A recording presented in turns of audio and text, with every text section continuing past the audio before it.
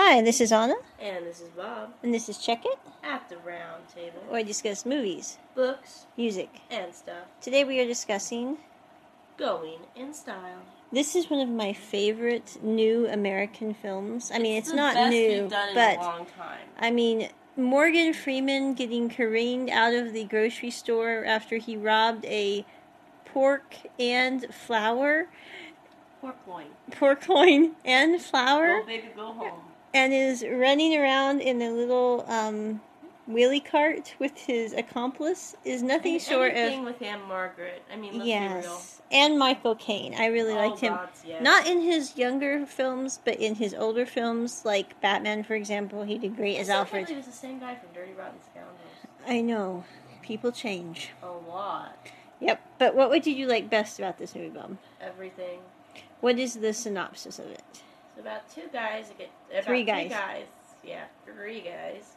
They get tired of the system, so they decide to screw the system before it screws them anymore, and they rob a bank to get their stimulus checks back.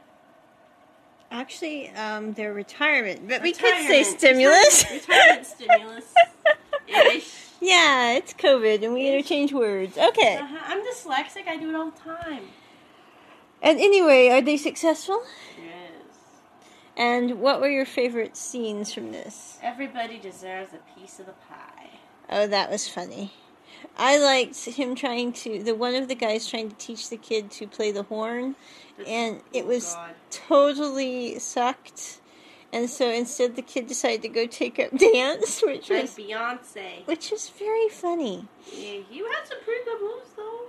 And then the scene where they figure out their plan for their alibis was so ingenious on all fronts. Yeah. I mean, breaking down the door of the porta-john and then putting it back up so no one knew they were gone. Very Genius. Clever. So anyway, out of a 10, what would you give this movie? 15. I really liked it too, so I'd say probably a 10 at least. So, 10 of 10 correct. I won you. Anna out. Bob out. Check it. At the round table. Bye. Bye.